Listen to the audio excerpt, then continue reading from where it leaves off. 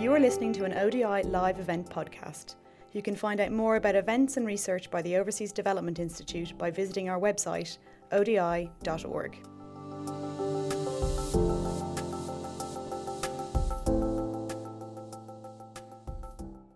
We have a tremendous special treat for you. As you know, Nick Clegg, who is going to be speaking to us tonight, served as the Deputy Prime Minister in Britain's first post-war coalition government from 2010 to 2015.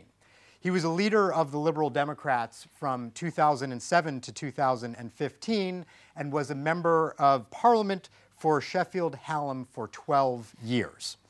Prior to his entry in British politics, he served as a leading member of the European Parliament on trade and industry affairs and as an international trade negotiator at the European Commission. Importantly, I think for ODI, the UK's commitment to spending 0.7 of its GNI on overseas development assistance was enshrined into law during Nick's time as Deputy Prime Minister, and it's a subject that he has spoken passionately about. I'm sure it will come up tonight. His latest book is pretty fresh off the presses, How to Stop Brexit and Make Britain Great Again. As an American, I can't help but note that final phrase sends a little bit of a chill down the spine, but I'm sure he'll talk about what it means in this context. So we're enormously excited to have Nick speaking here tonight, and I will invite him to the lectern in a second to open up with a keynote speech. But that speech is going to be followed by a discussion, and that discussion is going to be led and teased out of Nick and out of all of you by Helen Joyce. Helen is the international section editor at The Economist, and she is going to be moderating the discussion here that follows. Helen has a long career at The Economist, having served previously as the Sao Paulo bureau chief, and during a period of radical transition for print media, worked on The Economist strategy on data, both print and online. But we're probably not going to be talking about that tonight, but maybe in the reception afterward. You will all be asked after some conversation led by Helen also to contribute to the conversation. I'm glad that many of you made it here tonight in person. We are also joined by many people online. And so to them, I also want to issue a special welcome and to say that for those of you both in the room and online, if you are following this event, if you want to comment, ask questions, we're using the hashtag ODIClegg. So please use it. We did have an event here last week where we trended throughout the UK on Twitter, and we're very much hoping to meet or beat that tonight. So please join the conversation either from the audience. You should silence your phones but not turn them off. And those of you who are watching online, please let us know what you think. So without further ado, it is my great pleasure and honor to welcome Nick Clegg to the podium. Thanks very much. Well, thank you very, very much, and I'm delighted to be here. We have, I think, a bit of time together, and it comes in sort of three parts. I'm going to warble for a bit, then Helen and I are going to have a conversation, and then we will open it up to wider discussion. So I think my role at the outset is really just to get the ball rolling and to set the wider context in which considerations of development, considerations of Britain's role in the world, and indeed wider geostrategic forces need to be considered. And I'm going to sort of exploit the privilege of speaking at the outset by being incredibly general and sweeping in my opening remarks to allow us all then the freedom to drill down in greater detail in specific aspects that you want to explore with greater scrutiny. And I really want to step back for a minute, or fly high, I'm mixing my metaphors hopelessly, and look at the world from sort of 30,000 feet, particularly in the perspective of where we are located, here in this great city of London, in the United Kingdom, in the state of great economic and political flux that our country finds ourselves in, and of course in the context of the evolution of this wonderful, cluttered, busy, disputatious continent of ours, that is Europe. And really underline to you, I think that there are three major forces which we need to consider as we try to peer into the future. The first one is the dramatic and very worrying collapse in self-confidence in Western democracy itself.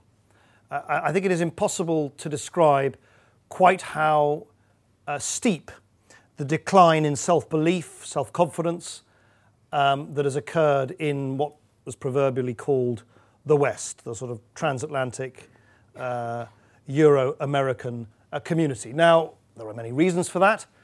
I remember, many of you I no doubt will remember, I'm not trying to make a general assessment of the average age of the audience, but when people ask me what was the most significant moment in my own personal sort of political development and my own awareness of the world in which I inhabit, it undoubtedly was and remains the collapse of the Berlin Wall in 1989 and the move from a world which was perfectly divided, bifurcated, split in two between Western capitalism on the one hand and Soviet communism on the other, and all overshadowed by the kind of menace of nuclear apocalypse and nuclear conflict at any moment. And I'm sure many of you will remember the unbridled optimism and positivity that abounded as people took, chiseled away at this physical manifestation of that division in Berlin. I mean, I remember bursting into tears, just being so moved and also so relieved when I heard. I was a postgraduate student at the time in the Midwest of America. Myself and my flatmate, we didn't have a television, so I remember listening to the radio and hearing this extraordinary account of these events unfold as this great division of the European continent suddenly gave way to the promise of something new and something better and something brighter. And Francis Fukuyama declared that it was the end of history, and there was a sort of sense that the good guys had won and liberal democracy, small l, small d, had sort of triumphed completely. No, it'd be nice to think that Liberal Democrats had triumphed completely, but that would, even in my more partisan moments, I wouldn't claim that. And it's astonishing to consider how the mood has changed from those heady, optimistic, almost naive days when we thought all was possible and progress would be effortless and tomorrow would always be better than today and today would always be better than yesterday. We fast forward now to 2017 and we're living in a period of in my view, great introspection, populism, division, volatility and uncertainty. In many ways, I suspect the historians, when they write about this sweep of time from 1989 through till now, and perhaps particularly from 1989 through to the financial crash in 2008, will conclude that we squandered this unusual opportunity to actually entrench many of those small l, small d liberal democratic values that we thought had triumphed in 1989. And there are many reasons for that. Changes in the way in which our domestic economies have operated, changes in the way in which society is organised, the eruption of technology, the advent of globalisation. But given that I only am going to speak for a few minutes, and we're speaking, as I said, at sort of 30,000 feet, the single biggest catalyst, I think, for this sense of decline and this loss of self-confidence in the West is, I think, what happened in 2008. I think it is impossible to exaggerate. It's not the only reason. I don't want to be that reductionist, but I think it is impossible to exaggerate how profound the damage has been that 2008 has inflicted on our way of life. In fact, I would go further than that. I would hazard a guess, I can't prove it to you, but no one can disprove it either, that if 2008 had not happened, I don't think Donald Trump would have been elected as President of the United States. I don't think this country would have voted for Brexit. I don't think the wellspring of legitimate rage and frustration and popular disenfranchisement which has engulfed our society and which has afflicted so many millions of people, particularly on low and middle incomes across the developed world, I just don't think that would have erupted and evolved in the way that it had if the banking crisis had not imploded as it has in 2008. So that's the first point, is just be aware of the collapse in self-confidence in kind of our way of life. Secondly, and of course linked to that, it's not caused by it, but it's linked to it, is the rise of autocracy and the rise in particular of deeply illiberal political power in, not exclusively, but most notably in China. China is showing, or is seeking to show, that there is a route to socio-economic development which is accompanied by, or perhaps even relies upon, illiberal principles of political autocracy, repression, and authoritarianism. And that concatenation, that coincidence of a collapse in the self-confidence of the Western model and the rise of an autocratic, authoritarian Chinese model of development is, in my view, the pivot, the seesaw around which so much of our world will be organised for many, many years to come. And then the third major force, which of course is one that many of you in this audience are far more expert than I am, so I only speak about it very tentatively, is the huge socioeconomic and demographic imbalance between North and South. And that, of course, is acutely felt, though not exclusively felt, but it is acutely felt in the European hemisphere, where we have a developed continent geographically located adjacent to this vast, massive, burgeoning, fast-evolving continent of Africa, with all the migratory, demographic and economic pressures attendant to it. And that clearly is brought to political attention at a time when many, many voters across the European continent are alarmed at the real or perceived migratory threat, as they see it from the south. But it is one that, again, will stay with us for a very long period of time. And so, again, just to get the ball rolling, I would suggest that whilst there are many, many other big forces that we could talk about, the power of technology, the aging population in the West, the existential crisis of climate change, the rise of religious, ethnic, and nationalist extremism in large parts of the world, I would certainly settle on these three forces: the collapse in Western self-confidence, the rise of particularly, not exclusively, Chinese authoritarianism, and the north-south demographic imbalance, particularly between Europe and Africa, as three of the biggest catalysts and forces of change in our world. I would hazard again, very loftily and very sweepingly,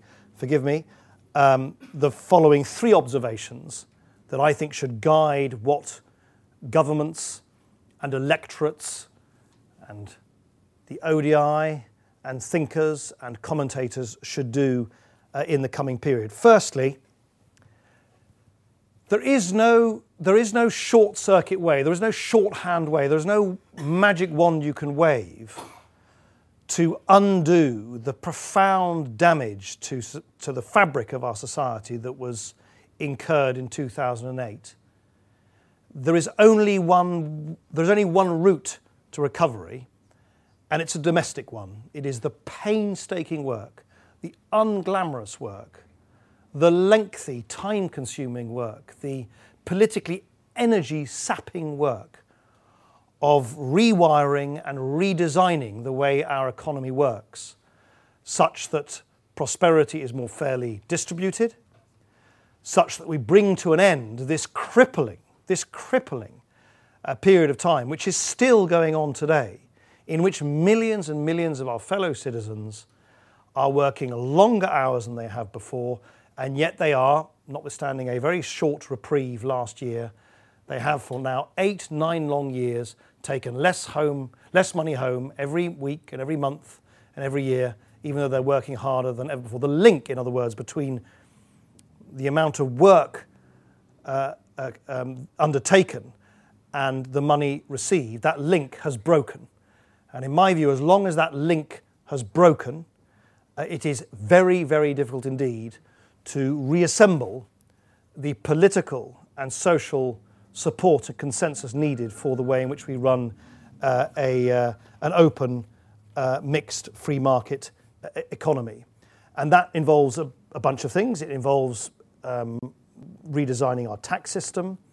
It involves redesigning our welfare system. But it also involves, of course, distributing public goods. And I would single out housing. I know it's again, a rather cliched thing to observe, but boy, do we talk about this a lot without actually doing very much about it. But the criminal failure to make housing available on a generationally equitable basis in this country, in many other parts of the West, is, in my view, one of the, not the only, but one of the greatest sources for that feeling of disenfranchisement and feeling of frustration, which is quite understandably leading millions and millions of voters to look to populists on right and left for easy answers to their sense of anger and dismay.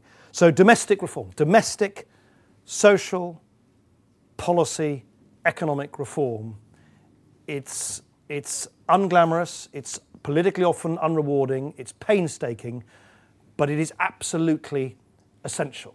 And I think sometimes we all slightly reach for one sort of silver bullet solution, as if somehow we can match the populists, match the sort of ludicrous claims from Donald Trump that the Rust Belt will all be made well by just building a wall against the Mexicans, or the absurd allegation from Boris Johnson and Nigel Farage and all those other Brexit jokers and opportunists that somehow by pulling out of the European Union, social injustice will be healed in the United Kingdom.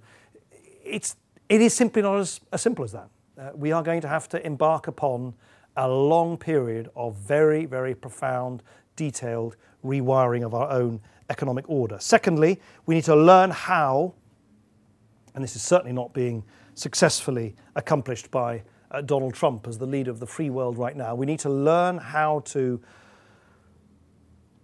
manage and organize our relationship with China in a way that is stable, predictable, and avoids the very, very real prospect of conflagrations. As we all know, the pinch points in the South China Sea and elsewhere are some of the most alarming pinch points now to the international order. And we need somehow to find a way in which we engage respectfully with China as a great world superpower with a great history behind it and a great future ahead of it, but do so in a way which does not aid and abet their claim to exporting a new authoritarian model of development across the wider world.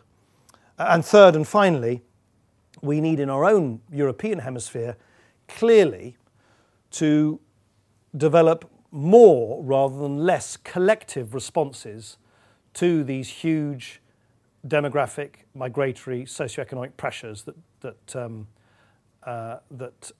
fall between the North and the South, Europe, and particularly the continent of Africa. Now, that has many aspects to it. It means that it is essential that the United Kingdom continues to maintain its leading commitment to providing development aid at 0.7% of GDP. It is essential we persuade other European countries to follow suit, and it's equally essential that we continue to organise our efforts collectively at administering that development aid to the greatest effect in Africa and indeed elsewhere. It is equally essential that we come up with a more collective response to the disorganised and highly porous external European borders. I have always felt for many, many years that we were bound to encounter a major political crisis as far as the management or mismanagement of European borders were concerned, for the simple reason that in a democracy, in an open democracy where people quite rightly expect that at some level there is some control over who is admitted and who is not admitted into your community, it is simply not possible to do what the EU did, which is to remove internal borders through the creation of Schengen and not introduce external borders. You can do one or the other. You can either remove external borders and maintain internal borders, or if you want to remove internal borders, which was and is a natural aspiration of the European Union, you can't do that without being more organised in the way in which you administer your external borders. And that was always a fundamental and complacent design flaw that was bound at one point to conflict with public expectations in a mature democracy. And that, of course, erupted in exactly that way in view of the terrible humanitarian crisis in Syria and the Mediterranean migration crisis, refugee crisis of 2015 and beyond. Now, some faltering steps have been made by the European Union to be more organised. Some of it is not very edifying. Personally, I think the deal that the European Union entered into with Turkey was pretty sort of threadbare and in the long run is unsustainable, but I could see why they did it. And there has been a patch and mend job to try and restrict the flow of folk coming particularly from Libya. But we need a more sustainable solution to that, which has a number of obvious strands to it, all of which ODI has been more expert than almost any other institute in exploring, whether it is the provision of development aid, whether it is managed routes of migration and return, or whether it is the sensible, humane, legally sound administration of Europe's external borders. But that remains a huge, huge challenge. So to conclude, I think we inhabit a world which is distinguished by great self-doubt in our sort of hemisphere, great and growing self-confidence in particularly China, and great brewing demographic problems between North and South. We can solve these problems, but we can only do them if we're prepared to do the hard graft of our own homework in our own societies and addressing the flaws of our own economic shortcomings. If we're prepared to act with maturity, but also with resolve in dealing with the new model of authoritarian development espoused by China, and if we're prepared to act collectively within Europe. And needless to say, I think this is about the very worst time from which our great country seeks instead to stare at our own navel for the next several months and years as we seek to extricate ourselves from a hugely successful example of supranational governance and collective decision-making that is the European Union. And almost regardless of what your views are for Brexit, for Remain, it surely is incontestable that at a time when we face all these great challenges, when we have our work cut out in the way that I have described, it is a criminal waste of energy and effort and time to instead tie ourselves up in knots in the way in which the Brexiteers and the current government is seeking to persuade us to do. Thank you very much. It struck me as I was listening to you that in a way what you're describing is the nemesis after hubris. We thought it was the end of history. We thought that we had solved, there was no more boom and bust, that things that had been done, for example, the European Union couldn't be undone, and that things were all in one direction. And that's been shown to not be true. Yeah. And now I think there's, again, at the sort of the broad level that you were talking, there's a choice to be made between, like many choices because there are many different policies. Do you double down or do you admit that it was too ambitious? And when you admit that it was too ambitious, that kind of gives ammunition to your opponents. And indeed, maybe lets go things that matter a lot, like the 0.7% of GDP.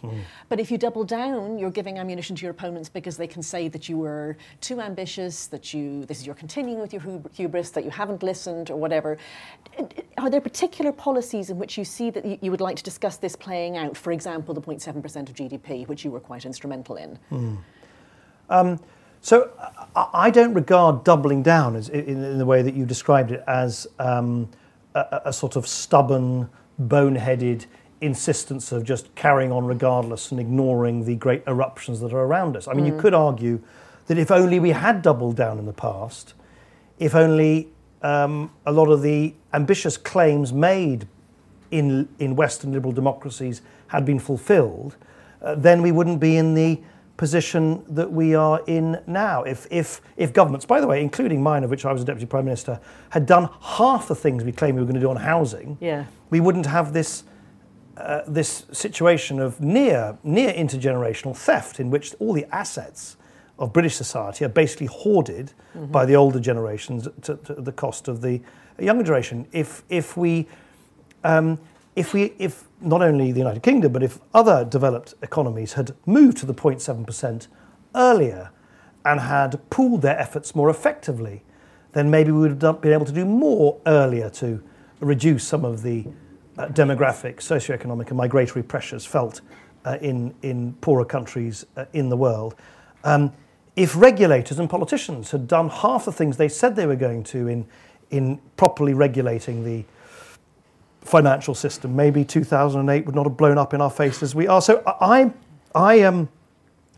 think it's terribly important when things go horribly wrong to obviously hold up a mirror and be very candid about where things have gone wrong, but not to do, which I think is a bit of the tendency at the moment, is to sort of try and chase the populists. You can see it in the argument about immigration. Mainstream politicians everywhere, including this country, they try and chase the populists. They try and chase the anti-immigrant brigade. They sort of say, well, if we kind of strike anti-immigration poses, not as unreasonably as Nigel Farage, but still send the same signal, somehow will satisfy that public discontent. Of course, you don't do anything. You don't. Well, you legitimise the arguments. Yeah. So I'm afraid I'm not of the doubling down variety, but I am of the view that Western liberal democracy is not a perfect ideology. It is not a creed that is without its flaws. But by golly, it's an important, rational, reasoned, enlightened, progressive creed that I don't think we should simply throw overboard because it's now facing such a difficult time right now. I really worry actually that inverted commas liberals almost end up doing the populist job for them by kind of somehow conceding to them that they're right. I don't think Trump is right. Farage is not right. Can I just say a word about populism and then I will shut up because it's a very long answer to it, but it's very important. People talk about populism, but populism can be a positive thing. Mahatma Gandhi was a populist in one way. Populism in the purest dictionary definition is the rejection of elites by a public or a mass of people who don't feel that they're being properly listened to or attended to. That's fine. The problem with modern populism, and certainly the populisms you see in Europe and North America, is it's actually a very dark political art in which people like Farage, Le Pen, Viktor Orban, Geert Wilders, Trump and the rest, they're first very skilled at saying that they somehow feel people's anger more than anybody else. Then, of course, they claim that they uniquely have a sort of umbilical relationship with the folk, with the people, and they lump everybody together. The people have spoken.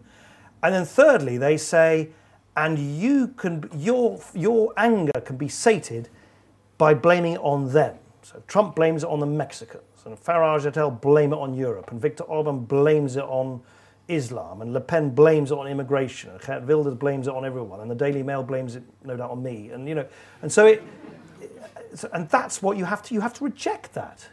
You can't compromise with it. You have to reject that. So on the specific thing that you mentioned, I completely agree with you on housing, by the way. I think it's the single thing. It's the one thing that... Certainly here. Yeah, in this country.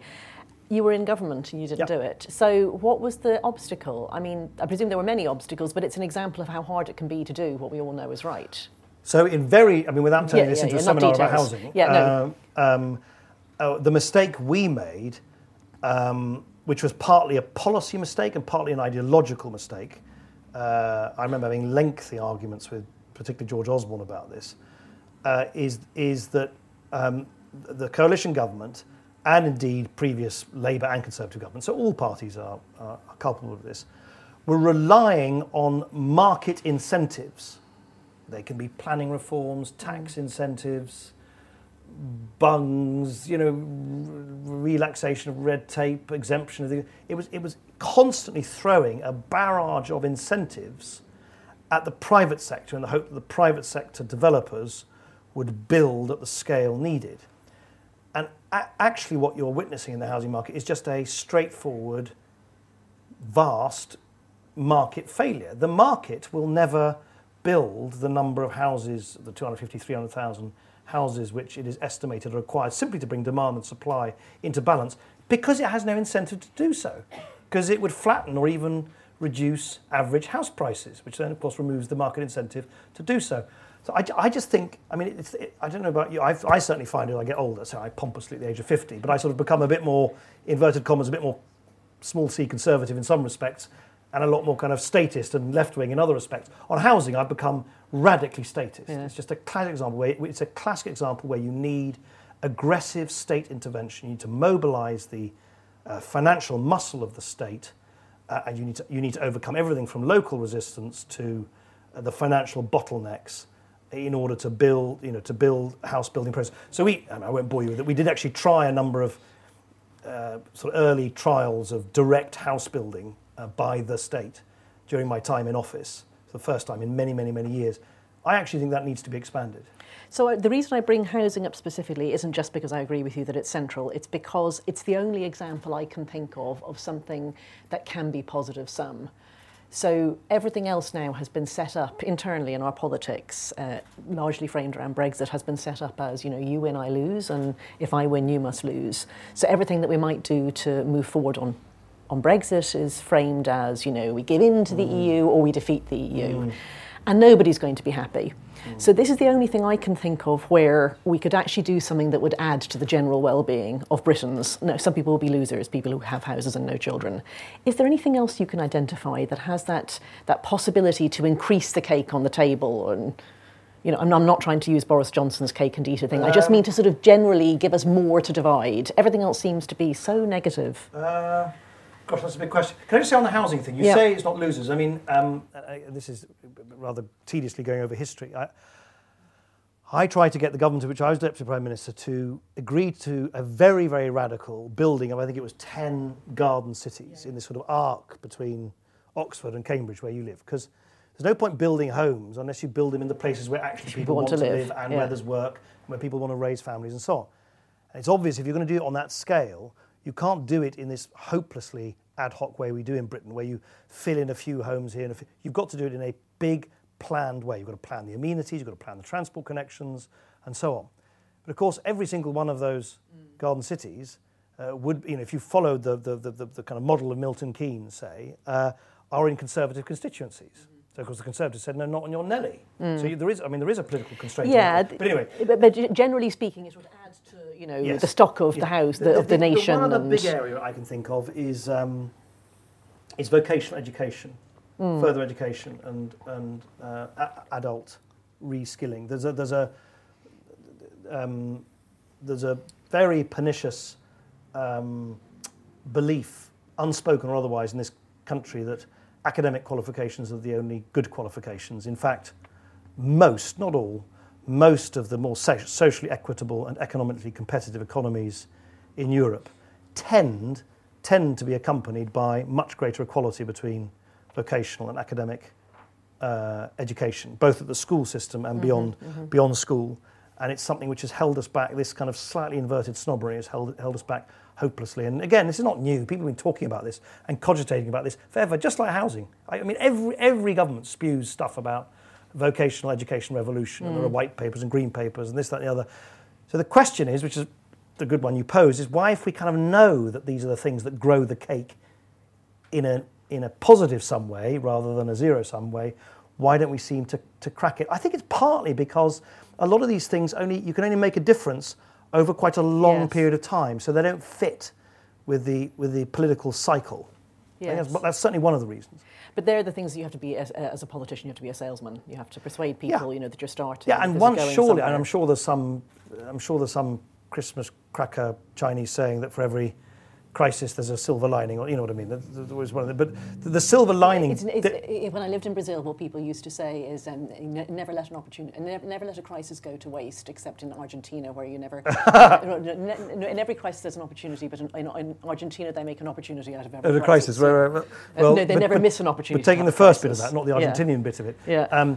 The one thing which I do think political leaders can do now, because I just think we have been so badly injured and so badly shaken by 2008 and subsequent years, is to appeal to a kind of a wider sense that there are short-term choices and sacrifices we need to make. Yes. I mean, dare I say it, look, I was part of a government, and some people criticise for it, anyway, I won't rehearse that, but I was part of a government that said, look, you can't ignore the damage to, you know, the money that a government receives and the money that the government, to the deficit in the wake of the crisis. And we made a political virtue of saying to folk, look, you can't just ask the next generation to saddle the debts of this one. You have to kind of start doing a repair job to it.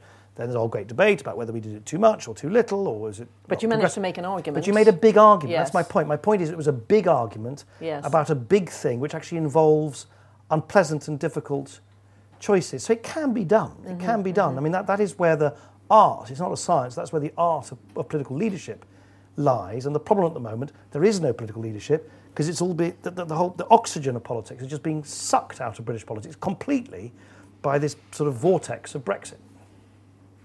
Yeah, I've read the argument. I don't find it convincing, but I wonder, do you see anything in it that, you know, we've tossed everything up in the air now, and in a way it was all so broken that there might be some benefit to having done that? Well, here's one of the reasons why I think that is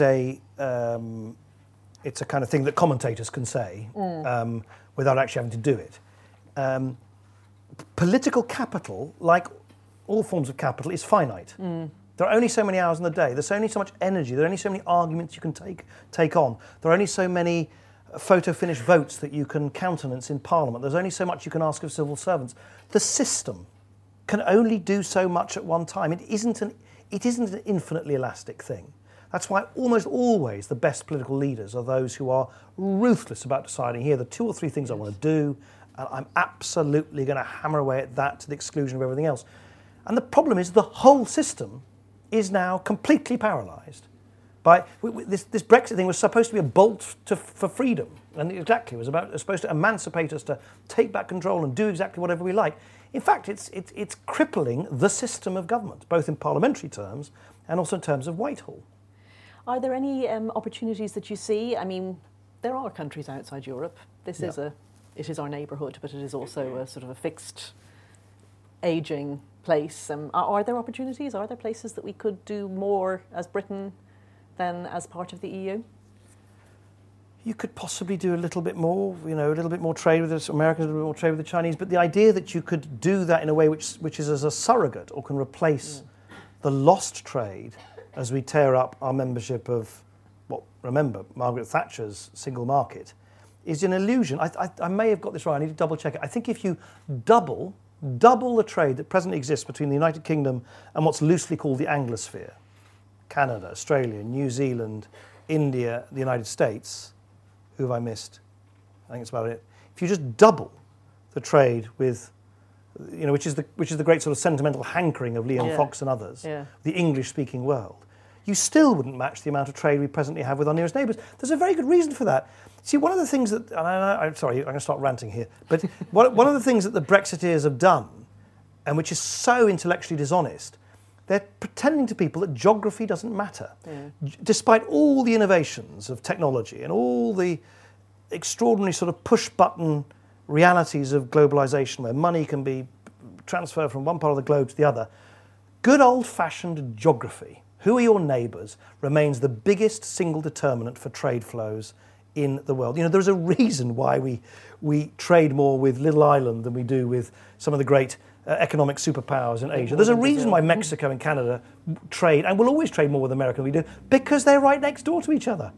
And the problem is these Brexiteers think you can stop geography. You can't stop. We are tectonically, geologically condemned to be in Europe. And the fact that they think otherwise it really distresses me because there's just no evidence for it. In fact, all the evidence, I think I'm right in saying that there's been some quite authoritative academic work which suggests that, roughly speaking, for every mile of distance that you double between two economies, you, roughly speaking, halve the amount of trade between them. And that's the problem. There isn't this sort of panacea on the other side of the world, and all we need. And also, by the way, just technically, and I say this as a bit of a sort of trade dweeb, having worked as a sort of minor. You weren't asked. Would you come back to Dex? You weren't asked to come back to DexEU and help out. No, I wasn't. No, Liam Fox is not asked. No. But the point I was going to make, when I worked in the EU many years ago, I worked as a small cog in the wider kind of machine negotiating EU trade agreements. The thing you have to remember is if you're India or Brazil or China or whatever, your trade relationship with the United Kingdom is entirely driven by what they think your relationship is with these huge European markets. Sure. So from their point of view, they're not going to... I mean, I make a safe prediction. The British government now will be making desperate covert attempts to come up with some kind of threadbare trade deal with the Americans, which they hope to be able to unveil in some press release and some meeting and some photo opportunity the day after Brexit has finally come to a reality. It probably will have almost nothing in it. Maybe a few little tariffs you can reduce, maybe a little bit of extra stuff you can do on equivalents in services and so on. But it actually won't, it really can't, just for various technical reasons, it can't just reinvent trade completely. And then, of course, the Daily Mail will say, this is an absolute, this shows that our cousins, our English-speaking cousins on the other side of the Atlantic have shown who our true friends are, rather than these ghastly foreigners on the other side of the Channel. But it'll be all smoke and mirrors. It'll be some symbolic trade agreement. And no one should imagine that will be sufficient to compensate or to outweigh the very, very great losses that we are likely to incur if we carry on the present trajectory, which is not just to leave the EU, but also to leave the customs union and the single market. So the book title, yes. How to Stop Brexit, I presume you have a sort of an elevator pitch version of how to stop Brexit. Yes. Do you want to tell us? Thank you for asking. You wondered if I ever would, I presume. No. It's very simple. I just think we need to pressure, cajole, and urge my erstwhile colleagues in Parliament to do their job. Next year, they will be presented by Theresa May and David Davis with whatever threadbare deal they've been able to cobble together with Michel Barnier and the other EU 27 countries. And all I'm advocating in my book is at that point, MPs should do their democratic duty, which is to compare the promises made to their constituents by the Brexiteers, 350 million quid a week for the NHS, a VAT cut, smaller class sizes, a panacea of new trade deals, etc., etc. They need to compare that with what their constituents are actually getting in the deal. And I make a safe prediction that not only many of those commitments won't be met, I don't think any of them will have been met. None of them. At that point, surely it is just a matter of democratic principle that if the government of the day has failed to deliver any of the commitments that have been, and any of the legitimate expectations that have been raised at the time of the referendum, then MPs should say, it's not a question of a choice, should say, I'm sorry, we're going to withhold our consent for that. Now that would then, of course, trigger a period of turbulence, political turbulence, no doubt, and so on and so forth. But I can't see any way in which we can back out of the cul-de-sac we are in, which doesn't start with MPs basically saying, up with this, we will not put. So I think good old-fashioned pressure on MPs over the next year is really, really essential. I always try to ask speakers at conferences and so on if they can suggest one thing that they'd like the audience to do. So you've actually done that without me asking. That's something you want everyone here to do. I'm going to open this to questions. People can ask questions online as well, people who are watching online, but also people here if you prefer to do it that way. But I'm happy to have hands up. Is there a roving mic or... Yes, there is. Do you want to take this gentleman here?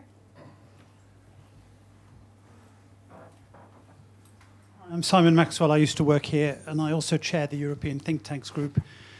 And I'm on your side, except I think I have a quicker way to get to avoiding Brexit than you, but we'll come back to that maybe later. This is a development institute. One of the things we say in Development Institute is that the agenda's changing with much more emphasis on global problems and global collective goods.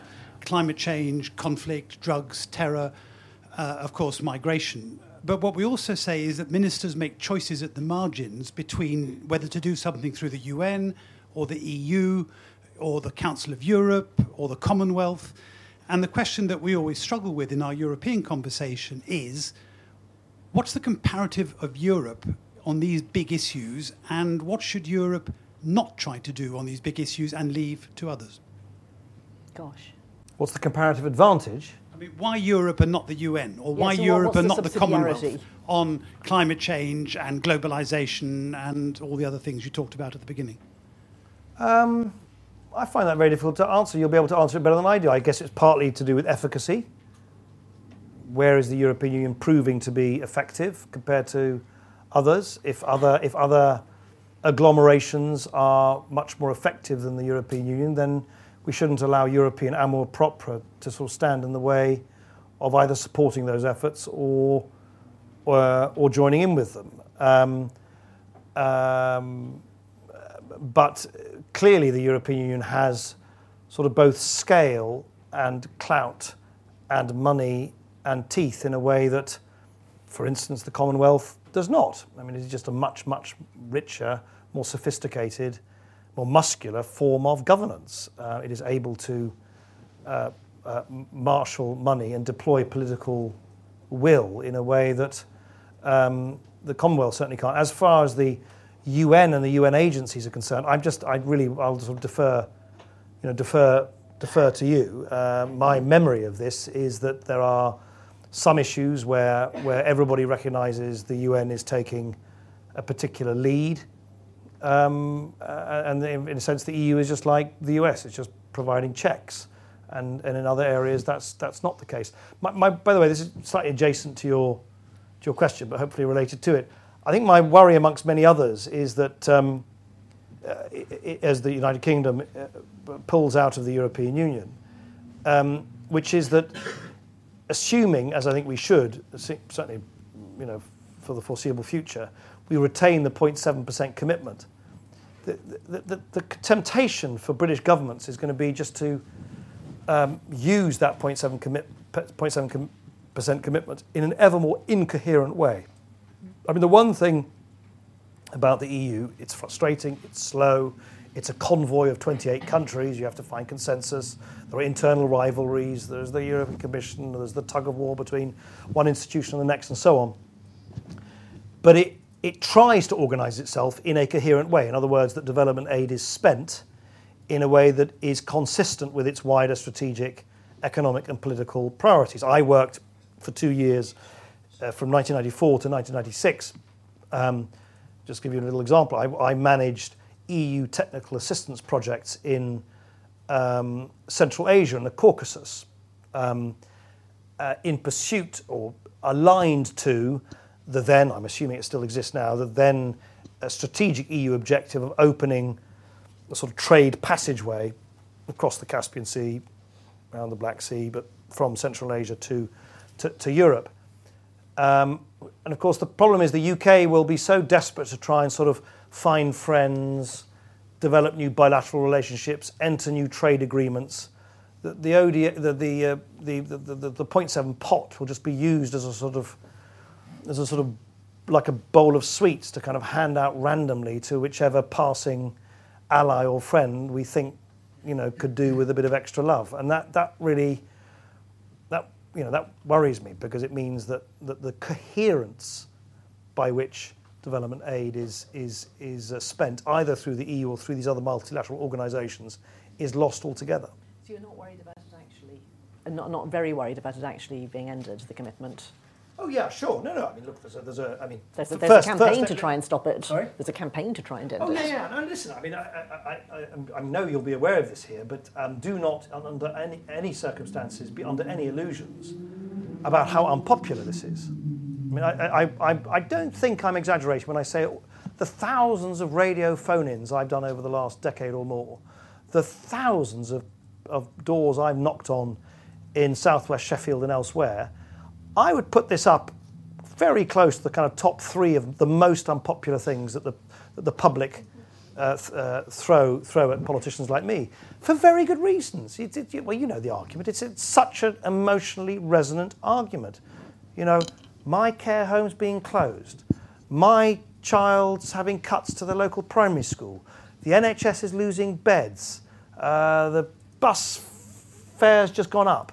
And you want to spend the money instead on the other side of the planet. What on earth are you doing? Look, charity starts at home. I mean, what do you say to people who say this? well, you make the argument that institutes like the ODI, it's your bread and butter. You make the argument that it's not only morally or ethically the right thing to do to try and seek to help those who are less fortunate than ourselves, but there's enlightened self-interest in doing so as well.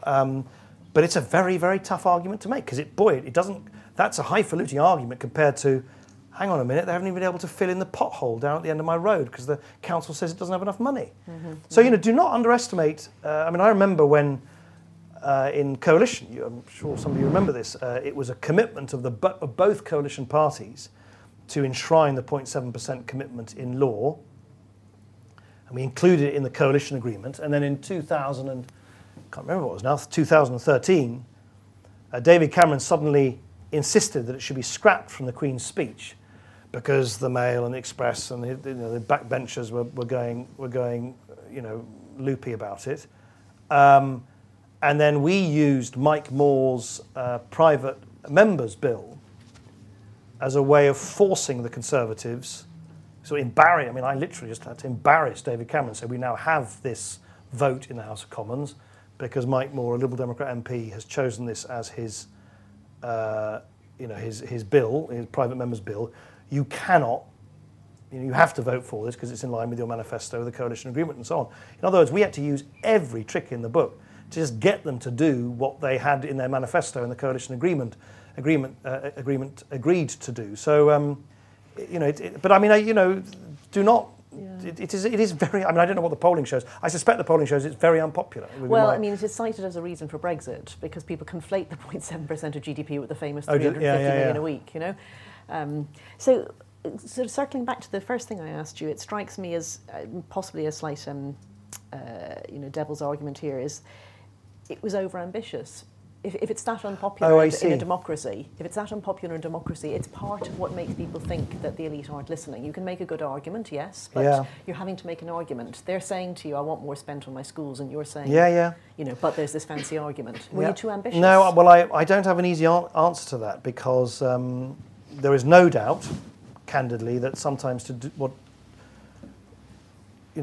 what is right isn't always consistent with what is popular. Yeah, and this is a democracy, but that is what politics and leadership is about.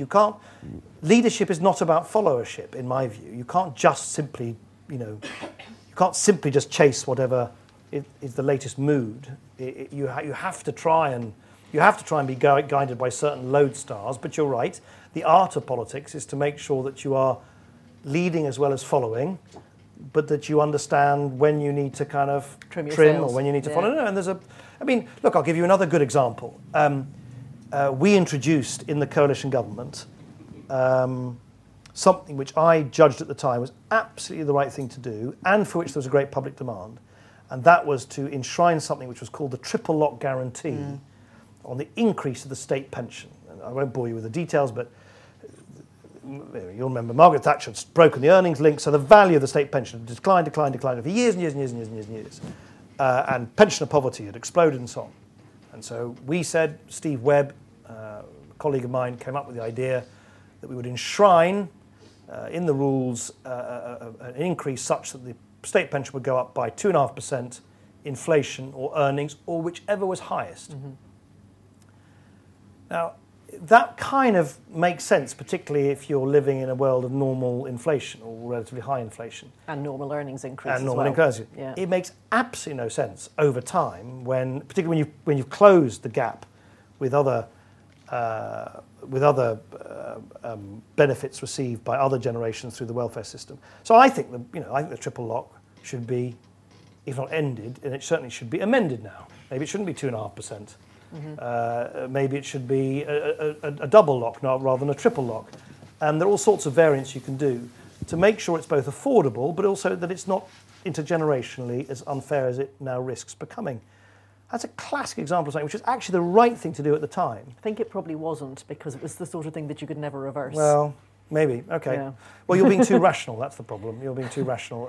Yeah. But anyway, that's But it just was another. popular, yeah. It's another example of we're doing something that is right and popular can eventually become still very popular because, of course, it's popular amongst older voters, but not as right as it once was. Do I have any other questions in the room? I do. This lady here. Yeah, just behind you with the mic, yeah. Hi, thank you so much, Nick, for your comments. I'm Malina Rocha-Menocal from the Overseas Development Institute in the Politics and Governance program. This conversation has made me think of this cartoon. I don't know if you have seen it in the New Yorker about passengers in the plane saying that they feel that the pilot is not listening to them, that they're being alienated from the process of flying the plane and what they should do about it. And I think it's really important to keep in mind that there is a difference between representative democracy and plebiscitarian democracy, and the UK is meant to be the former rather than the latter. But to the point you were making earlier about what we can do to exert pressure and keep the debate going, I'm wondering how MPs read the results of the elections in June, because really it was a slap in the face to what we thought was going to happen, all of us collectively, and perhaps really sent as strong a signal as we could have had about the fact that people were not entirely satisfied with the route that politics was taking and the direction that Brexit in particular was taking. And yet it seems, again, that MPs are not listening. So what is it that will make them listen if it's not an electoral result like the one we had before, and what can we do going forward? So the problem with your particular interpretation of the election result, and of course the Brexiteers have been very quick to point this out, was that the very dramatic increase in the vote for Jeremy Corbyn, people in their hearts might have thought they were voting against Brexit, but of course the Brexiteers have said, look at the Labour Party manifesto. It's committed to Brexit. Jeremy Corbyn has voted against every act of European integration in the 30 years he's been in Parliament. He's a well-renowned Eurosceptic. So it merely confirms, I'm just being, this is the way that your interpretation of it is turned on its head. And it is complex because, there is a lot of evidence that a lot of people voted particularly for the Labour Party because they were unhappy with the direction of Brexit under the Conservatives. But it is equally incontrovertible that in Jeremy Corbyn they have a leader who, just look at his history, he's voted against Maastricht, against Amsterdam, against Lisbon, against our entry in the European community in the first place. He's a classic 1970s left-wing Eurosceptic. So we, in a sense, you're seeking to make a distinction between what the leadership of the Labour Party said, and indeed what its manifesto said, and the motives of people. But the problem is, making claims and counterclaims about the motives of people is quite a perilous thing to do. You ask what more can be done. A lot more can be done now. You'll have to buy my book and read it. It's for sale outside afterwards. And it would make an excellent Christmas gift for all your neighbours and friends as well.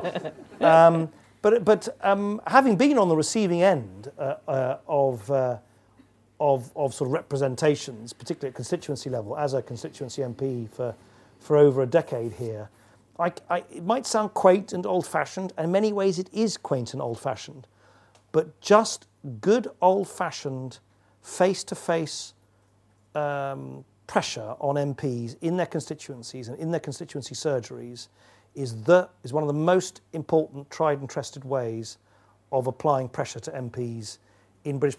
MPs will respond not to mass postcard campaigns or emails from people elsewhere whining about this, that, and the other. MPs respond if they think that opinion is shifting in their own neck of the woods, in their own constituencies. So what I in effect advocate in my book is mass infiltration of the Labour and the Conservative parties by Remain voters. It's happened before. What? I joined the Lib Dems. No. Yeah. Please don't stop that. But my point to you is just an arithmetical one. I'd love to think that the Liberal Democrats are going to run Parliament this time next year. They're not. If you really want to change the political weather, somehow we have to persuade scores of Labour and Conservative MPs who privately think Brexit is a very bad idea, who themselves have voted for Remain, but for some reason don't think they have the permission or the latitude from their own constituents to do what they know is right. And so I'm just being very pragmatic. You have to give them the permission, the courage of their convictions to do what is right next year. And a year is a long time in politics. I'm completely convinced it can be done. I'm going to take two questions now together. I think there's a gentleman who's had his hand up here for a while and this lady here in the third row as well. It wasn't you, I'm afraid. It was Josephine. Yeah. And if there's another mic, it can come to this lady here, and then we'll just take both questions, and then Nick can... Yeah. Andrew Ross from Global Garden.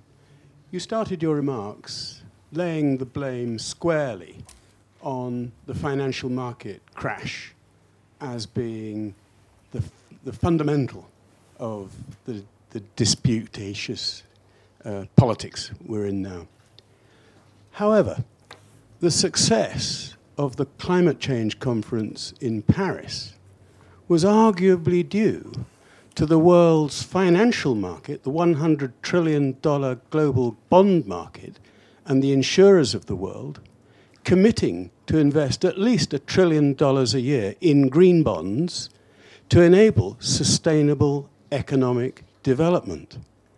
They simply can't find the projects that are at scale, with creditworthy issuers, with a little bit of ROI, but they don't return on investment, but they don't really care about that. It's a massive opportunity to actually make friends with the money market and use these tidal forces to generate the politics.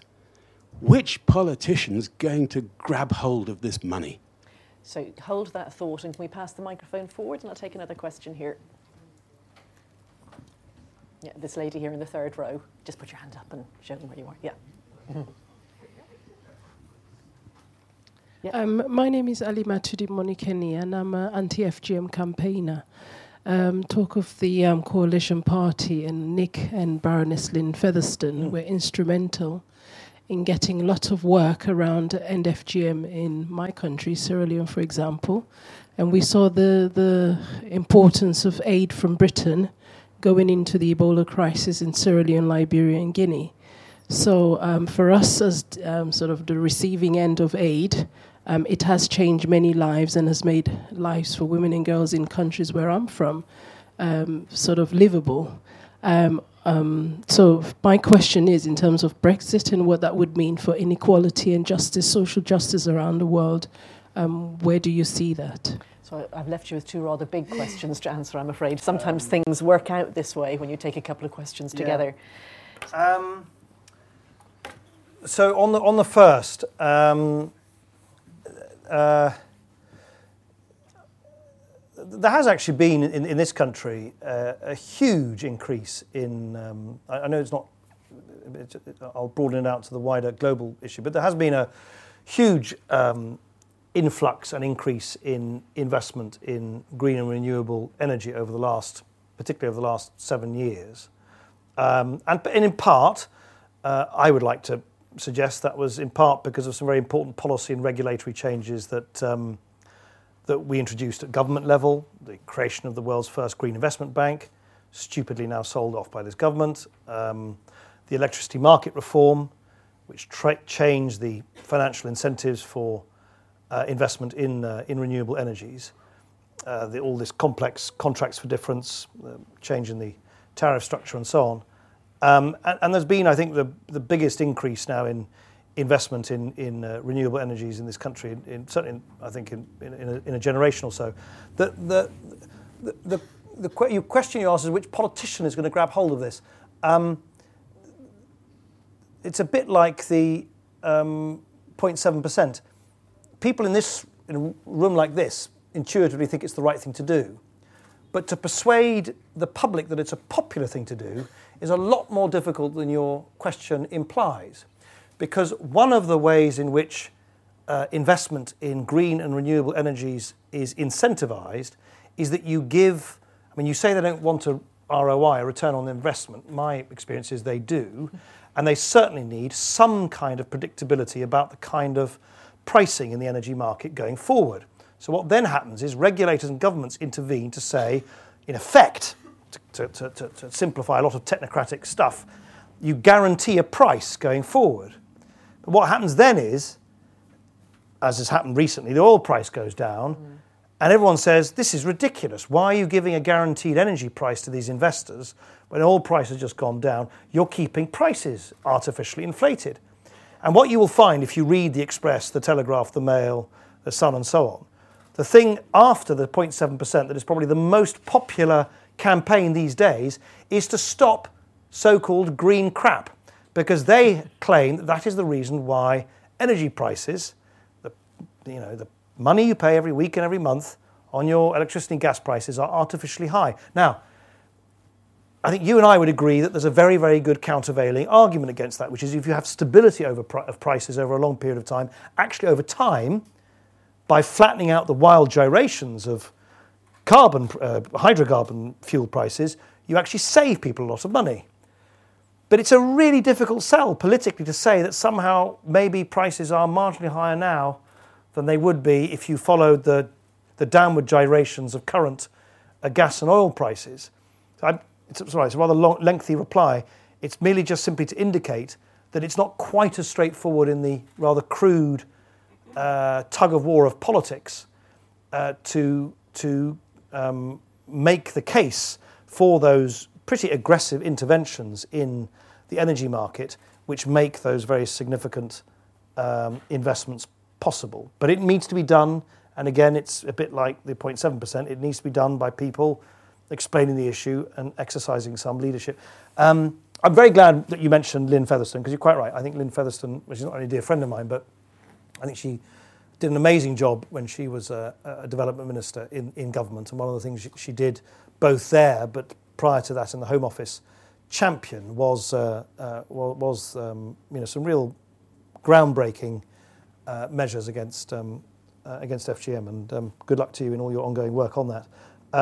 I don't have an easy answer to you about the link between Brexit and inequality elsewhere, other than to say that I think, as I said earlier, I think there will be a capriciousness and a volatility and a lack of predictability and a lack of coherence creeping into the way in which the UK spends its development money in future if we proceed with this Brexit. Because obviously I may be wrong, I don't think I am, but there you go. I think Brexit is pointing the United Kingdom to a somewhat friendless future. I think being unanchored from your own hemisphere is not a smart thing to be in the kind of globalised 21st century. And so I think as a country we'll do a lot of sort of rather random ducking and weaving to try and make sense of the world in which we're suddenly a much more isolated component. And I think inevitably our foreign aid budget will be used to kind of find new friends, consolidate new trade relationships. In other words, the coherence with which aid has been used in the past for some of the purposes that you mentioned, I think will give way to short-term geopolitics. Nick, I have some very, very good news for you. Hashtag ODI Clegg is now trending on the UK on Twitter. Right. So that's good. So you can go home and you can tell your wife that you actually succeeded. You can check whether hers trended when she was here, yeah. Yeah, possibly not. We can pretend it didn't anyway. So 2 questions that have come in from here. The first one, very nice question. Given the state that we're in, how can you engage and encourage bright young things to go into politics and policy? So some thoughts on that. And then the other one is a follow-on, actually, from the questions and the comments on the 0.7% of overseas development aid. Doesn't the SDGs agenda help to drive that, help to keep it coherent, and the 2030 agenda, because that's a co-responsibility agenda? Yeah. So anyway, how do we get people to go into politics if they have better things to be thinking about than tearing up 45 years plus of relationships? I think it cuts both ways. I think the spectacle of politics at the moment, the kind of what appears to be sort of catastrophic loss of strategic leadership in certainly in British politics, not to mention the appalling sight of these sexual scandals now coming to light in Westminster. I mean, on the one hand, that must be deeply off-putting to any young, idealistic, motivated person. But on the other hand, I suspect it'll also anger people so much and motivate people. So, I mean, I wouldn't be surprised if the Brexit vote becomes a sort of defining, galvanising moment for many younger people, just as the Iraq War was for a previous generation or other sort of seminal moments. And I hope amongst that there'll be some folk who will feel that they want to, they feel they're not being spoken for by the current generation of politicians and want to do something about it. I mean, when I'm asked by someone who says, I want to go into politics, I do generally advise that it's best for folk to first do something else with their lives before going to politics. I think one of the things that's gone wrong in politics is that there are too many people in it who are exclusively dependent on politics for their own material well-being, their own sense of self-respect, their own identity, and so on. Often the best politicians are politicians who actually, at the end of the day, could leave it. The very unhealthy thing is when people are just so dependent on politics for their own sense of kind of identity almost, that it just becomes something which they feel they can't live without. Usually the best politicians are those who are actually prepared to say, do you know what, if push comes to shove, I could do without this and I'm prepared. Because you have to take, particularly in difficult circumstances, I think you have to take quite big risks with your own reputation in politics sometimes to do the right thing. So that would be my advice on that. And on the other, what was it? Oh, no, sorry, yes, I should have mentioned that in response to the earlier question, not least because I represented Britain at one of the formative summits on the decision on the SDGs themselves. You're quite right. The SDGs do serve as a very important tramline and perhaps even straitjacket, preventing the United Kingdom from flying off in every direction. And it's one of the many reasons why we should be very, very supportive of them. So no, that's a good counterbalance, a good constraint on unilateralism, I guess. Yeah. Well, two very good questions there. Have I some more in the room? This lady here. Hi, Marta from ODI. I was taken by your reflections on how unpopular both aid and climate issues are to sell to the public. So let me ask you about migration, because you mentioned it as an area where we should not be following the populists. So how would you go about it, assuming that part of it is also to make a positive, realistic case for a sustainable solution in something which I can't think of anything that is likely to be less popular in the UK, and possibly in Europe, if you have some ideas. So I think there are a number of aspects to this. The first thing to say is that not always, and I'll come to the caveat in a minute, but quite often people who say that they are most motivated by immigration or their unease about immigration live in communities which are not always, but very often entirely unaffected by immigration. I'll give you a little anecdote. And by the way, this is not to say they're wrong, because perception in a sense is everything. And so you have to deal with people's fears, but all I'm saying is that those fears are sometimes not supported by lived experience. I remember, I'll never forget, as long as I live, many years ago, well before I became an MP, I think even before I was a Euro MP, I was helping out in a local by-election in Chesterfield in southern Derbyshire. And I remember I had my rosette, fluttering in the spring wind, and I went up to this chap who lived in a very neat bungalow, and he'd just finished mowing his lawn in front of his bungalow, and he was leaning, it sounds apocryphal, but it's true, he was leaning very proudly on his front sort of fence. And I went up to him, and this was at the time, I'm not sure if any of you remember this, it was at the time when there was a great deal of controversy. It was daily slapped on the front page of the tabloids.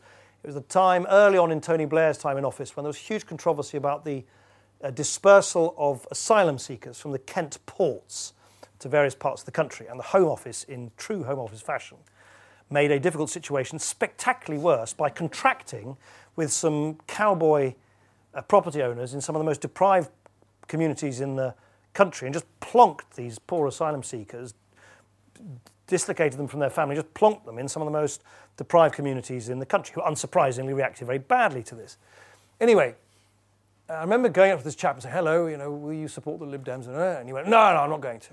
I said, oh, why not? Oh, because of all these asylum seekers. Now, at the time, I knew that there wasn't a single asylum seeker that had been dispersed at that time from the Kent ports to that part of Derbyshire. So I remember saying to him, I said, "Oh, right, well, I'm sorry to hear that. I'd just be interested to know, I mean, have you met some of these asylum seekers, maybe seen them in the supermarket or the GP surgery or the post office?" And then he said something which has lived with me ever since. He said, "No, I haven't seen any of them, but I know they're everywhere."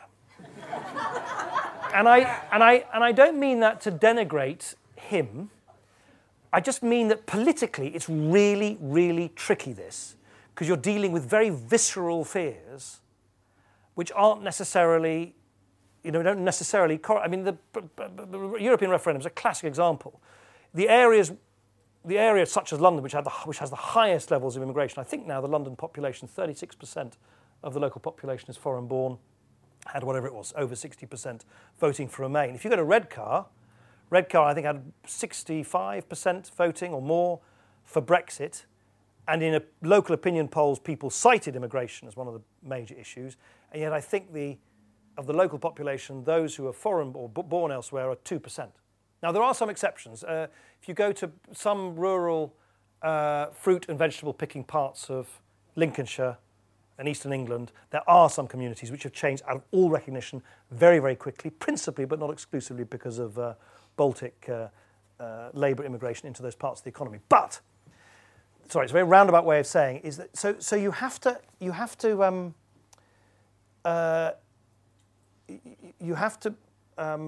tackle this in a way which tries to unpack the difference between people's fears and I think actually confront people sometimes, as per that conversation with that voter. I'm not, by the way, saying I've remotely converted him, because actually quite a lot of people will say they worry about immigration in general, but say that they're very content with the way things are running in their local community. And I think that's an area where politicians can act more imaginatively and with greater leadership locally, rather than simply fostering that kind of cycle of fear without challenging it with local facts. That's the first thing to say. Secondly, it is a totally legitimate expectation in a mature democracy that the government of the day has some sovereignty, some control, to use that overworn phrase, over its borders.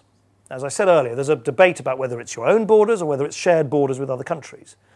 But you cannot expect in a mature democracy that you just say, well, we have no idea who's coming in and who's coming out. We don't know, and we don't care. That's nonsense. Of course, you can't expect people to endorse that, and they shouldn't endorse that. So the second rather mundane observation is you just have to be competent in how you administer borders, how you administer people coming in and out of a space or coming in and out of a continent, coming in and out of a country. It is impossible to exaggerate how much damage it does to public confidence in the competence of their governments when they saw that terrible spectacle on their television screens every night in 2015 for month after month and after month of streams of poor people perishing in the Mediterranean, coming into Europe, and Europe reacting with a sort of beggar thy neighbour, no, it's their fault, barbed wires going up, fences going up, trains being stopped, refugee camps springing up. I mean, it was an unforgivably incompetent way of dealing with something that people have a legitimate expectation. And in Britain, it is just ridiculous that in Britain, we basically have no idea how many people are living here, in effect, illegally, in a legal vacuum because they've overstayed their visa. And the reason why we don't know is because previous governments scrapped something called exit checks, so that you show your passport with your visa when you come into the country, but the requirement to show your passport and show your visa was scrapped. It's now being reintroduced. So just basic competence. I mean, it really, and of course, as you know, famously in this country, the predictions made back in 2004 about the number of folk who would come to this country from Central and Eastern Europe when Tony Blair's government liberalised the British labour market when other major European economies did not, that did huge damage to public confidence. So, there's no way around it. You just need to show a certain level of competence. And then third and finally, I just think we just need to be much, much more self-confident in arguing about how immigration enriches our country in all senses of the word, obviously culturally, but also literally. I mean, we are clearly going to now suffer as a country economically. Our NHS is going to suffer. Our public services are going to suffer. So the argument can be made. But the problem at the moment is it's not being made at all, and it's this combination of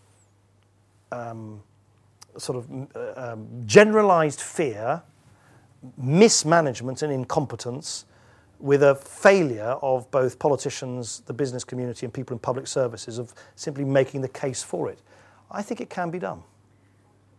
I think your story of your non-Lib Dem voter who makes it clear he's really, really never going to vote for you no matter what you say, and still you have to engage him, reminds us all that as a politician you have developed, if you didn't have it already, a sort of bulletproof skin. And you must have a way of getting up in the morning and keeping going when things are falling apart about you, as the book title suggests, with the sort of Make Britain Great Again. How do you stay cheerful? Where do you find the opportunities and the sources of hope in this absolute mess that we're seeing around us at the moment? Tell me some things to be cheerful about. Help me, please. Well, God, this is such a naff thing to say, and I famously blotted my copybook with younger voters over university fees. But notwithstanding that, I'm really, really optimistic about what younger people want. They don't want this future. They didn't vote for this future. Over 70% of 18 to 24-year-old voters said they want something else, and that gives me great optimism. Great optimism. They're not going to get what they wanted. Well, I don't think you can keep a whole generation down. I don't think you can, in a mature democracy, just airbrush out of the equation the hopes and the dreams and aspirations of millions of voters who have the future in their hands. Eventually that will come out. Okay, eventually Paul Dacre won't be editor of the Daily Mail. These awful things do pass. I just, if younger voters espoused angry, illiberal, aggressive views en masse, then I would get pretty down. I've got young, my children are smaller, they're 15, 13, 8. But even my two teenagers, I'm just sort of massively uplifted by by how they and their friends kind of talk about the world. And I think they're far, far more sophisticated and uplifting in their view of the world than I was as a snotty-nosed teenager. So no, I'm optimistic in that way. And I do think, actually, in many respects, what you're seeing, particularly in the Brexit vote, is a sort of sting in the tail for an old order that is actually on its way out anyway. So sorry, and I'm now going to be accused. I'm not being ageist. I'm not saying older voters are all ghastly. I'm not saying that at all. I'm just saying that the future is shaped by those who will inhabit it, and just that's life. It'll be inhabited by the young, and the young, it seems to me, have, on the whole, a really, really good set of values. They've got a lot of problems, a lot of anxieties, but they've got a really good set of values. So that makes me optimistic. And also, I just, having said I'm not seeking to cast aspersions on older voters, which I'm not, I do cast aspersions, and I'm very critical of what is basically now a cabal of old men who, it seems to me, basically run this country. You've got Paul Dacre, this ghastly man who runs the Daily Mail, I've told you before, Rupert Murdoch, the Barclay brothers, and a bunch of older, almost all exclusively male donors who for years and years and years have been shoveling vast amounts of money into the hands of UKIP and the Conservative Party and anti-European think tanks and pressure groups and so on. People like Aaron Banks, who are now quite rightly being investigated by the Electoral Commission for doing so, it is alleged, I should say, in a dodgy way. Who are these old men? How dare they think that they can make us all dance to their tune? Many of them don't even live in this country or pay taxes in this country.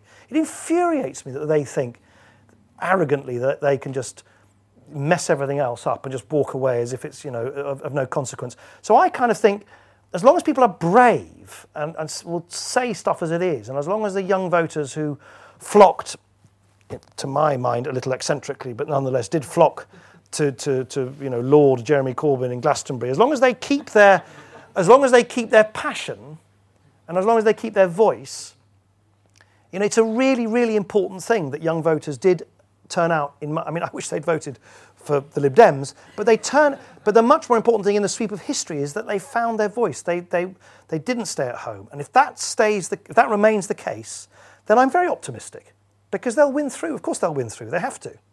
You've actually made me feel a lot better. I think you've probably made everyone in the audience feel a lot better. I don't want to take another question because that was such a great place to stop. I just want to say thank you very, very much for a very broad-ranging conversation and actually an uplifting finish to it as well. So we'll all thank Nick, but also there's a reception afterwards and you can buy that book. Thank you very, very much.